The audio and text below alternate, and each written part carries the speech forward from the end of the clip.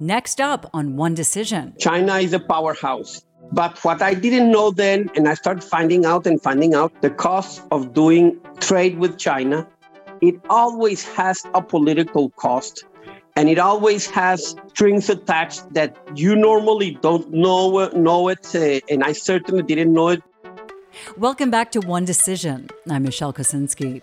Today, we have an extraordinary account from someone who held an extraordinary vantage point. Francisco Santos Calderon was vice president of Colombia. He's also been an ambassador, a journalist, has seen quite a lot in his just turned 60 years. And now he bears a warning about China's hungry investment in his country and beyond. But first, let's check in with Britain's former spy master, Sir Richard Dearlove, who's also seen quite a bit in his career, most of which he will not tell us about. Hi, Richard. Hi, Michelle. So China's growing influence in every potential corner of the world it can get into. I'm sure this has been on your radar for a while. Yeah, I've certainly been deeply concerned about China's use, specifically of Belt and Road, to infiltrate the economy of countries, particularly in areas, which maybe the West is ignoring for reasons of current policy. Your use of the word infiltrate is telling. And I think the interview that you've made with Santos is absolutely fascinating because it's the most extraordinary first-hand account I've read from anybody of actually what it's like dealing with the Chinese. When they arrive. Yeah. Beware of Greeks bearing gifts. Beware of Chinese bearing. I mean, it's an incredible interview, and I think really fascinating. I'm glad you think so. And the Chinese have been excellent at building relationships, right? That long game that everybody loves to talk about. Absolutely true. And I mean, if you look at the rather unique and peculiar history of the way that the Chinese intelligence service has operated, Chou Enlai, who was, Mao's fellow prime minister, his big phrase was, quote unquote, make friends for China. Allegedly, they were not interested, supposedly, in recruiting spies, but they were interested in making economic alliances through friendship, which actually were then exploited in a much more profound manner than just a friendly relationship. And I think in Santos's account of his relationship with Xi Jinping, which I was extraordinary to read that, it's a classic Chinese technique of cultivation and friendship, which then rapidly turns into something very, very different.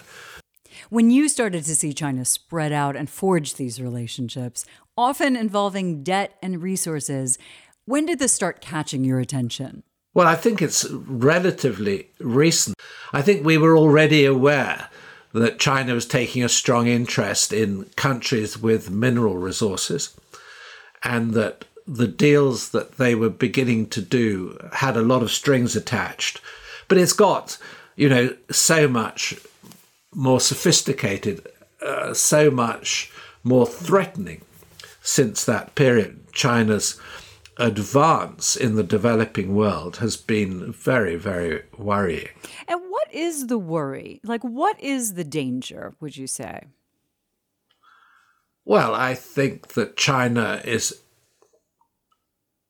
creating financial and economic dependence on itself.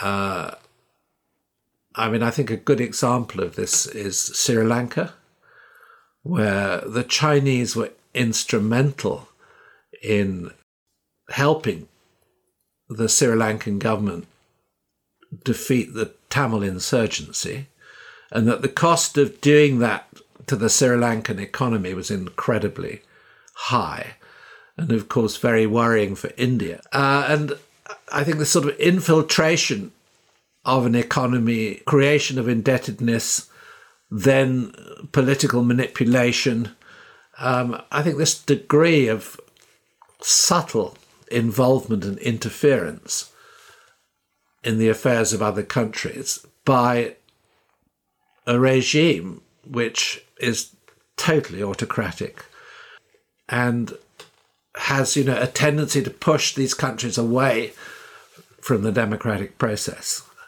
It's a very worrying concern. Okay, thanks, Richard. Let's get right to it with Ambassador and former Colombian Vice President Francisco Santos Calderon, who we find in Miami, where he's teaching at Florida International University, and back to journalism as well. Yes, I'm back in journalism. I'm doing a program on Venezuela every week. You have had a really interesting life, to say the least. Well, yeah, it's been interesting. Kidnapped by Pablo Escobar. You heard that right. Francisco, back in 1990, when he was a journalist on his way home one evening to his young family, was actually kidnapped by Pablo Escobar's Medellin cartel. His driver was killed, and he was held captive for 8 months. It affected him deeply.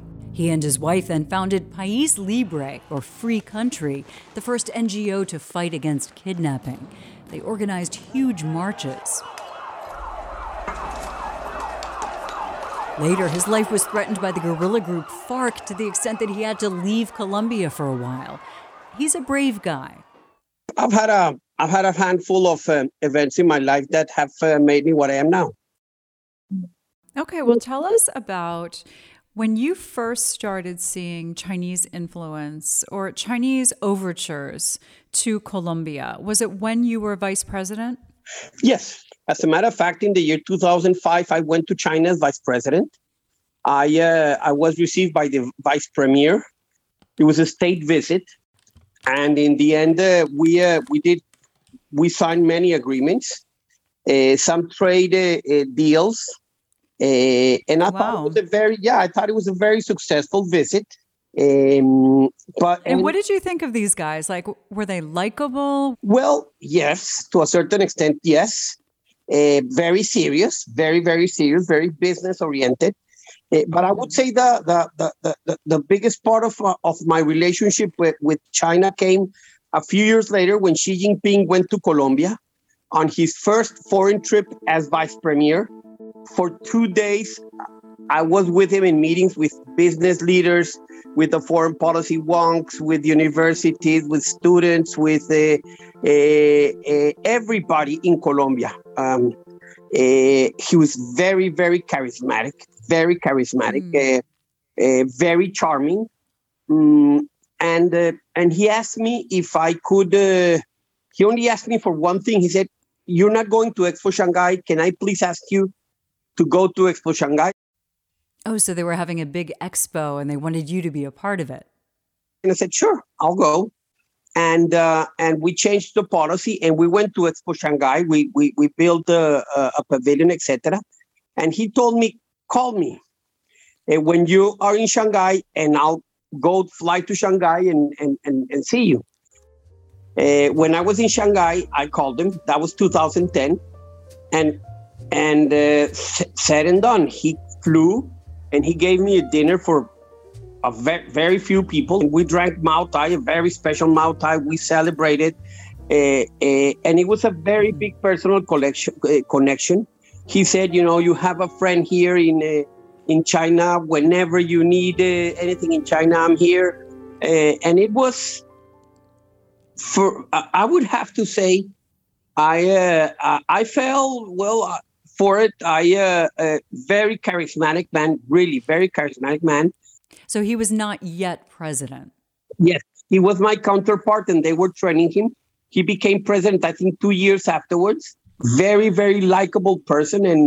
And I felt close to him, to be fair. Like, did you guys get to know each other on a personal level at all? Like, how do they operate? Do they ever share details of like what's going on in their lives, or let's talk about my son, or No. Like, did you feel like he was a friend at all? We didn't talk any personal, but he very clearly said, us, the Chinese, when you're friends of the Chinese is forever, and you have us here, and we toasted to the friendship between Colombia and China.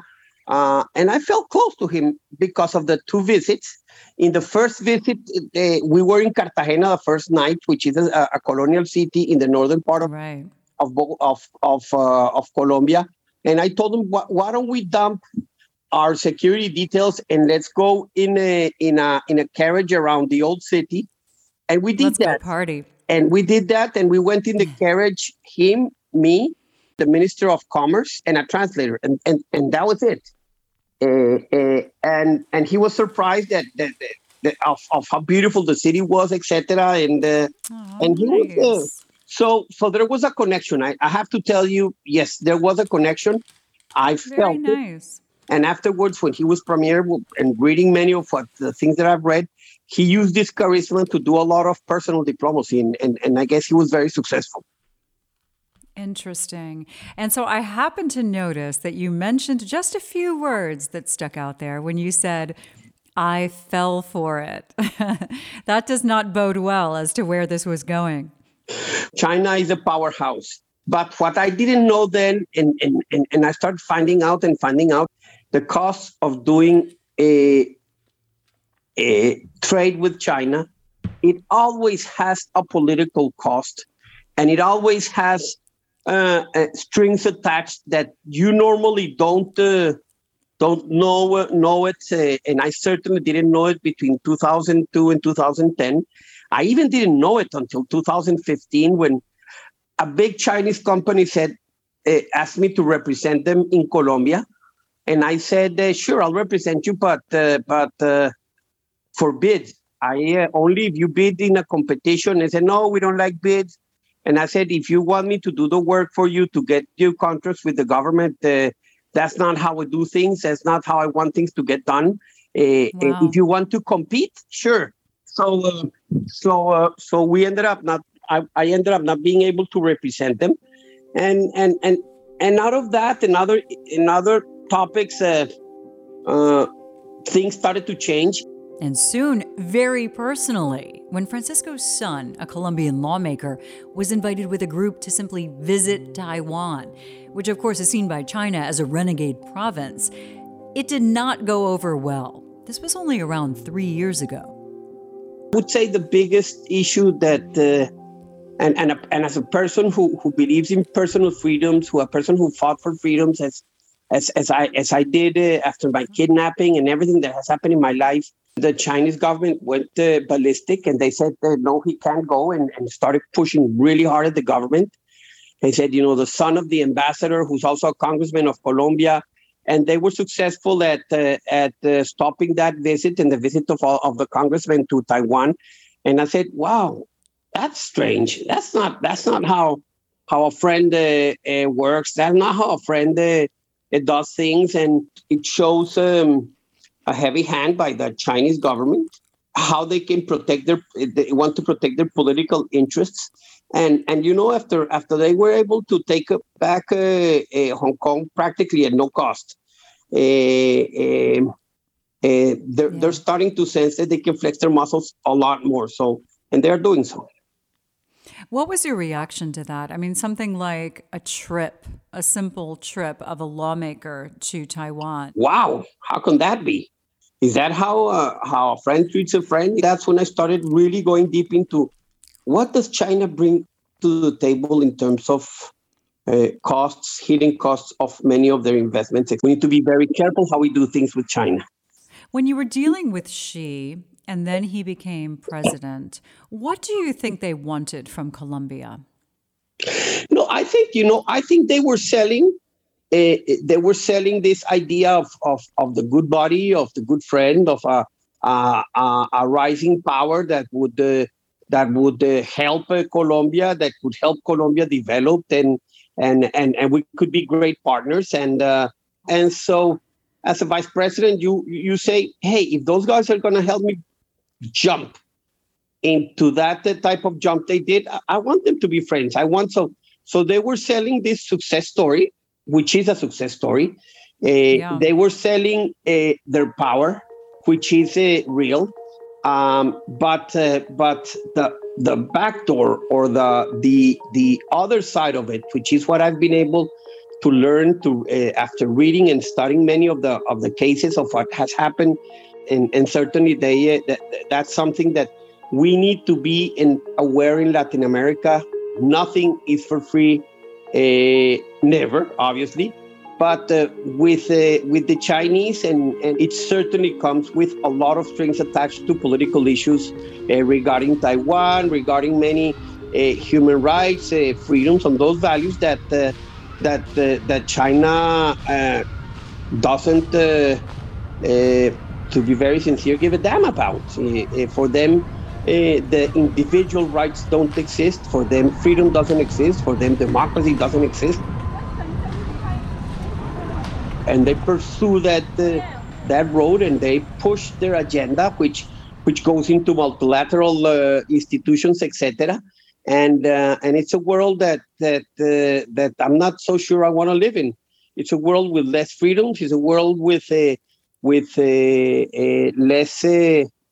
rights, and I'm worried that the world is going in that direction, especially now with the dramatic rise of China and the decline of the U.S., which we can't deny, and especially the lack of policy to counteract, especially in our region, the Chinese influence by the U.S.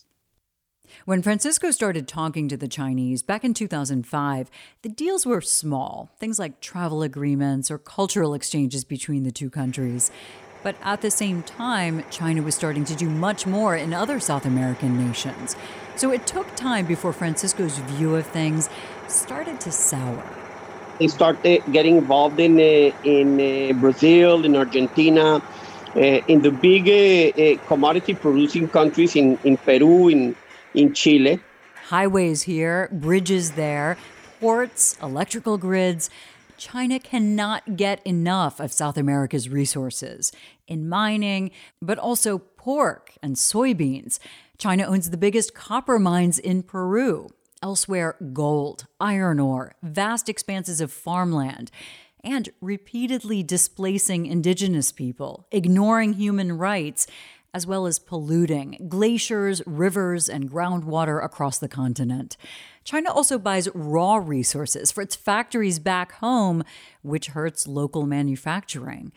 10 years after Francisco started seeing this investment, bigger deals started happening with Colombia too, after he had left as vice president. They landed the construction of a very big road. They've done sort of well, but the big infrastructure project that they landed is the construction of the subway in Bogota, the first line of the subway, which is probably I would say today is the biggest infrastructure project with the subway line of Sao Paulo in Latin America. It's a $5 to $7 billion project. It has to be also operated for 20 years. So China landed with, I would say, with an aircraft carrier in Colombia, and it's a reality that we feel now. We have to be very aware, I think one of the things they're going to start asking for especially for the building of the subway is going to be allowing more than 3,000 workers, technical workers, to come into Colombia. That's going to be the first big battle, because there's plenty of Colombian experts that can fulfill that role. That's going to be a very, very, very big fight. So we're in for some interesting times with China. The first thing that the government and Colombian society needs to understand is what they bring to the table, over the table and under the table, and decide how we deal with them with with that understanding perfectly clear. Because most of the time we only understand what's over the table and not under the table, and that's a big problem. Today, for Brazil and several other South American countries, China has become their biggest trading partner and a mega creditor, lending more than $140 billion in the last 20 years. That's more than the World Bank and Inter-American Development Bank combined. China has also sold its 5G internet across Latin America.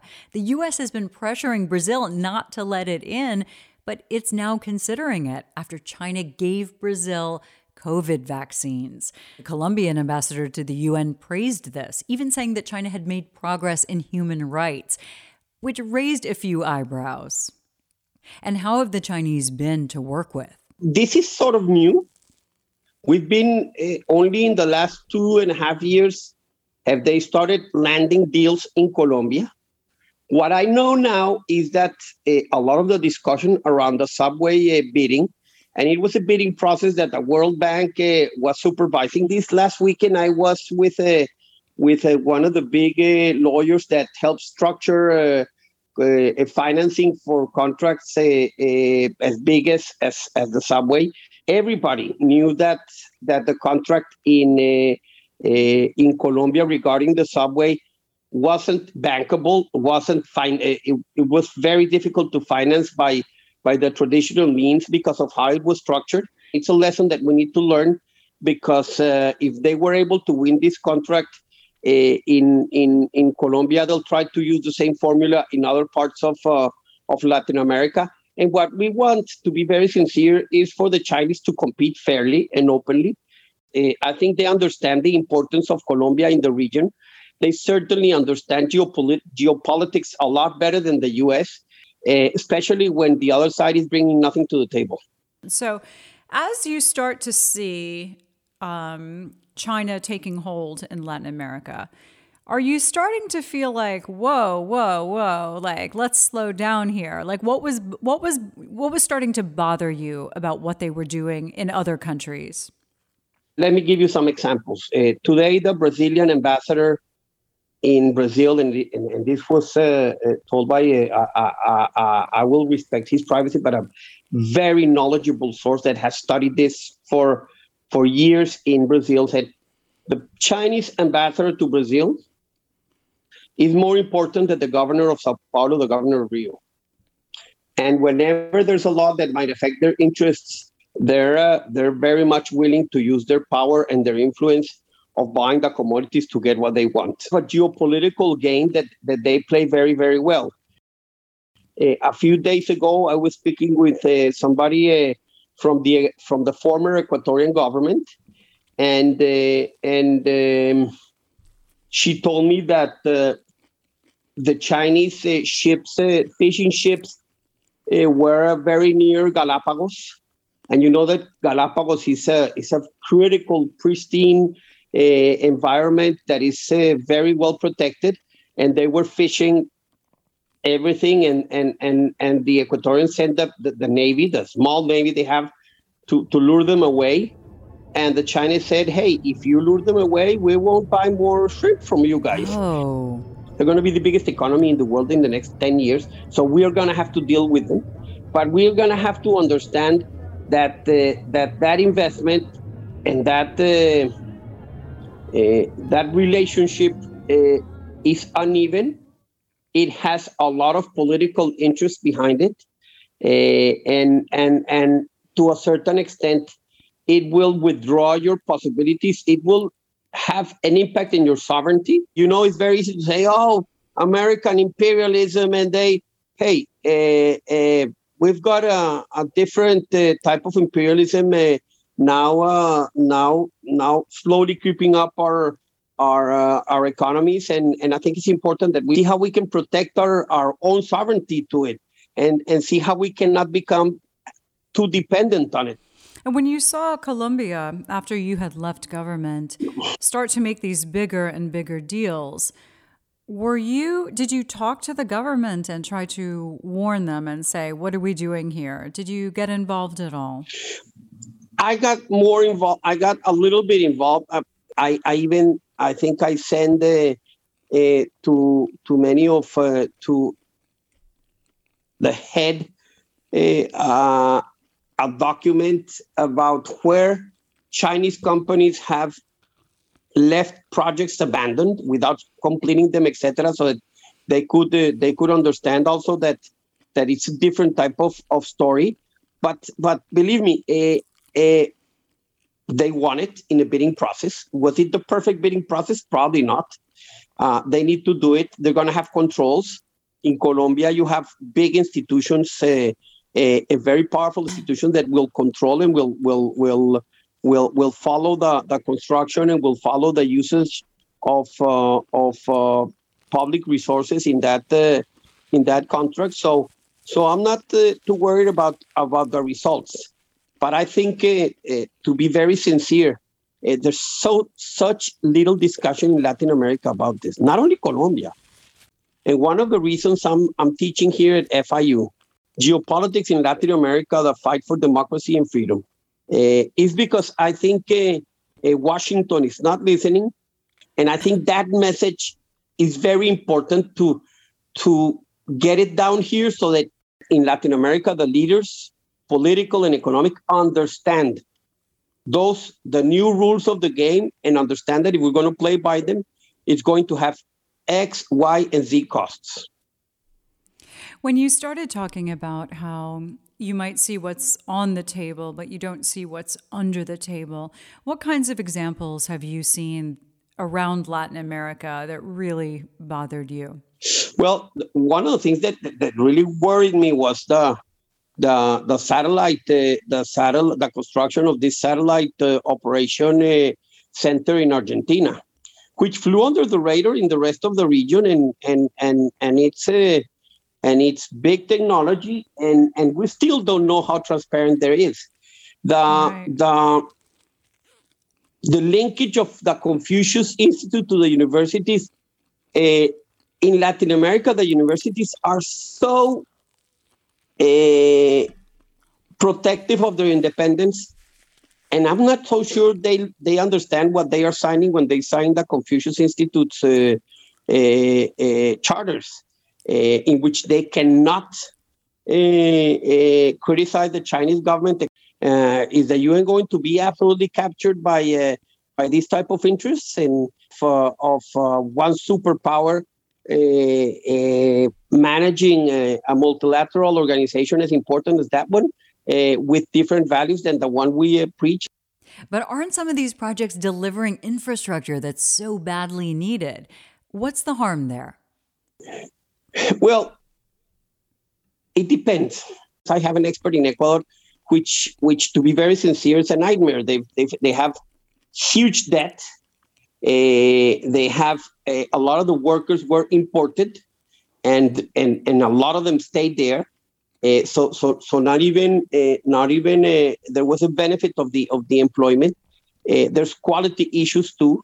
So it depends. It depends on the country and on how it's done. They built the infrastructure that those countries needed. The problem is that they now have a huge debt that they can't pay. So and look at the mess, the fiscal mess that Ecuador is in, and it has to do precisely with most of it with the debt that they have with China. Do you think that the current Colombian government is already in too deep with China? No, not too much, but there's a lot of ignorance, to be very sincere. A lot of ignorance in the government, a lot of ignorance in the institutions, a lot of ignorance in Congress, and a dramatic ignorance in the public opinion. And I would say from Mexico all the way to Argentina, that's exactly the same case. Now, the fact that Colombia started doing the bigger deals with China fairly late in the game, was that partly because of your influence saying that we should hold off on doing more? Or do you think there was pushback against China for a while? No, to be very sincere, there was no pushback.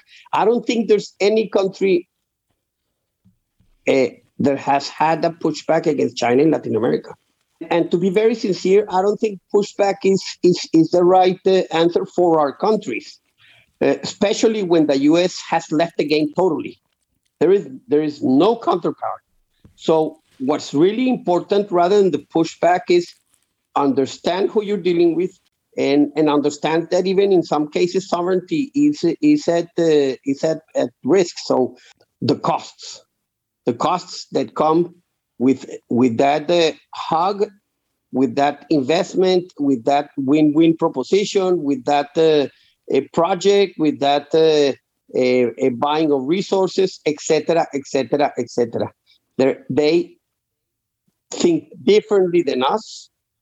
They play a different game than us. They will use different tools than we do, and those tools can have huge impacts in our economies, in our people's lives, in our independence. What are you most worried about for Colombia? I'm worried about a couple of things. And not only in Colombia, in all of Latin America. And I'm worried that when Taiwan comes into play, and I don't think it's a matter of if, but it's a matter of when. They're going to use that to help us to make many of our countries stand by while democracy in Taiwan is crushed. I'm very worried about that. That's the biggest thing I'm worried about. Got it. And when you say that the U.S. is non-existent there, that must be so disappointing. I mean, what would you like to see the U.S. do?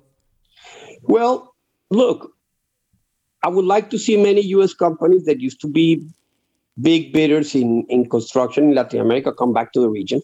They left the region 25 years ago. I think access to American market becomes critical because the U.S. Really, regarding Latin America, with the exception of Colombia, has no policy towards the region. You know, it's right now just looking at migration when you have so many other different issues and topics and wow. So it's very, very, very difficult to balance China's influence when the other side is not there. Do you feel like it's possible that the influence of China financially could affect democracy in some of these countries? Wow, that's a difficult question. They tend to say that they don't like to stay in other people's or get involved in other people's issues in other countries. But yet they're in Venezuela, and Venezuela is getting involved in many other countries trying to destabilize them. So how do you say you're there and you are supporting this type of government? So it's it's a line that they don't like to cross, but through a lot of their supports and the support of countries that they give, they're crossing it. The Chinese Communist Party has absolutely authoritarian DNA, and it worries me because I believe in freedom. I believe in the private enterprise. I believe in the free elections and free electoral process, and those rights are going to come under siege in the next 5, 10, 20 years. And I want my grandchildren to live in democracies and to live in liberty and in freedom. So I see that. That's what worries me, that we will not have that in the region, and nobody will. And the worst thing is nobody will say anything about it. That's why I'm involved in this issue so clearly and so aggressively. Before the idea that economic growth will create a more democratic and free society in China was still part of the naive view of changing in China, and we're part of that too. And like I used to say to many of the administration officials, look, guys, we're in a football game. It's halftime, and you're losing 30-0.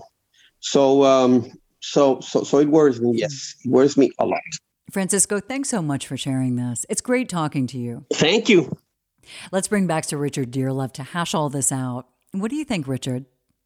Well, I think my own view is that Xi Jinping and the current leadership have massively overplayed their hand.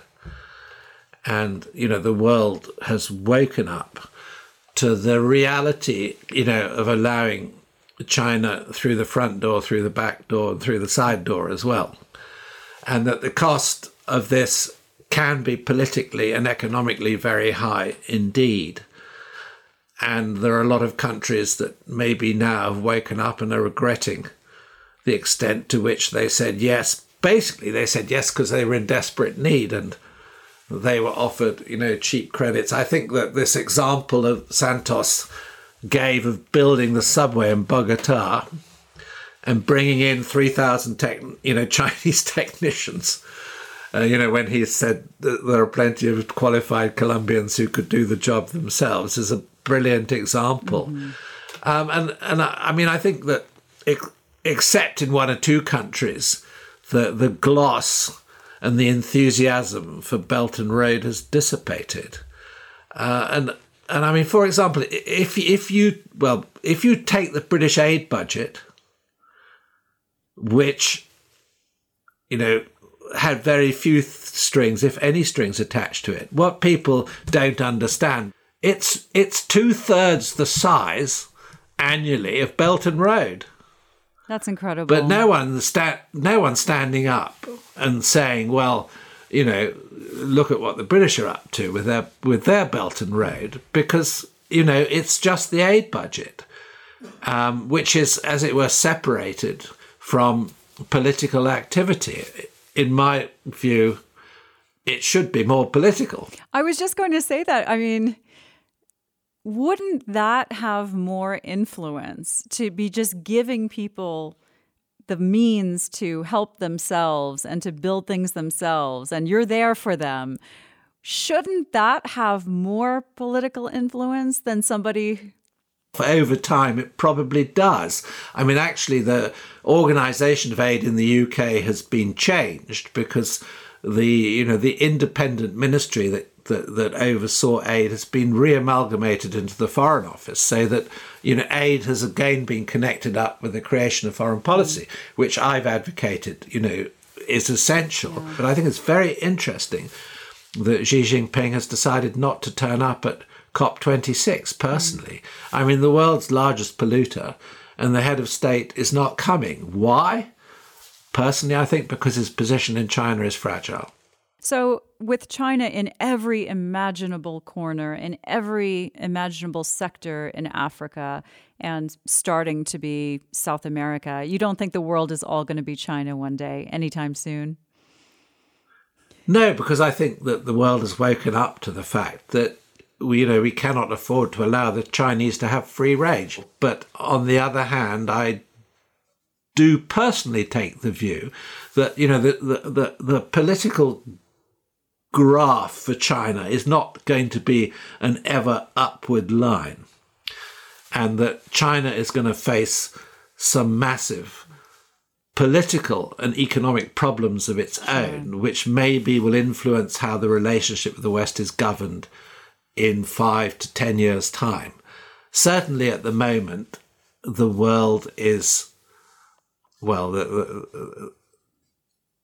suddenly becoming alive to the realities of dealing with a very awkward and difficult autocratic partner. So, issues like Taiwan. The fascinating Santos tiny example of his son being invited to Taiwan, and, the Chinese throwing their toys out of the pram,